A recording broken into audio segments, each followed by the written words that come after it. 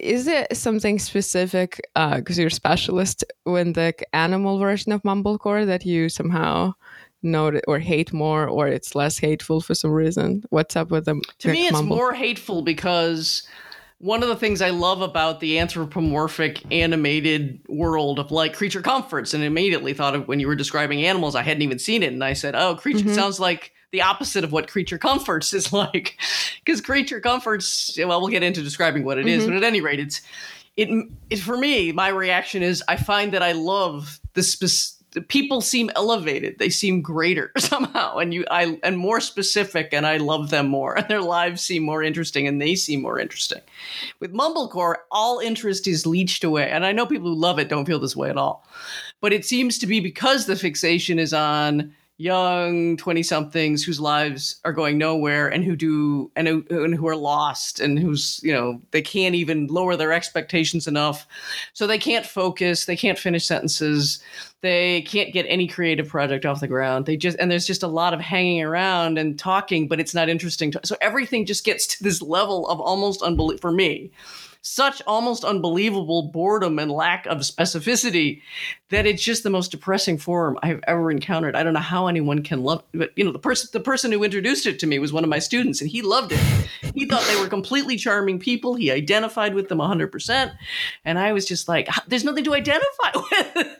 They don't have any characteristics. Well, it actually brings me back to kind of what I just said. I think you just phrase it differently about this glorification of mediocrity, or sort of like you I don't know, focus on it or zoom in into it, and that's that. And I think, who knows, like, I know millennials, I mean, I guess officially I'm a millennial, but I don't feel like I belong. Millennials, that's what they love, I think, because there's no direction supposedly in their life, and they don't finish sentences, and it's somehow all very charming. And I don't know.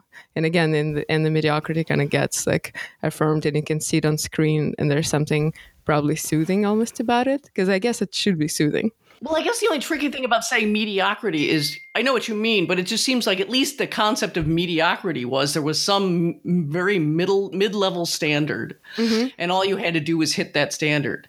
Mumblecore seems to go beyond that, in that all the standards are also have dissolved or don't make any sense anymore. So you don't even hit that. You don't do anything. This is what drove me mad. And you don't want to be anything.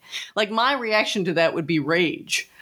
But I remember talking to the student about this and saying, well, but where's the big emotional reaction to being caught in this trap that is not of your own making? It is a generational set of conditions that have been imposed.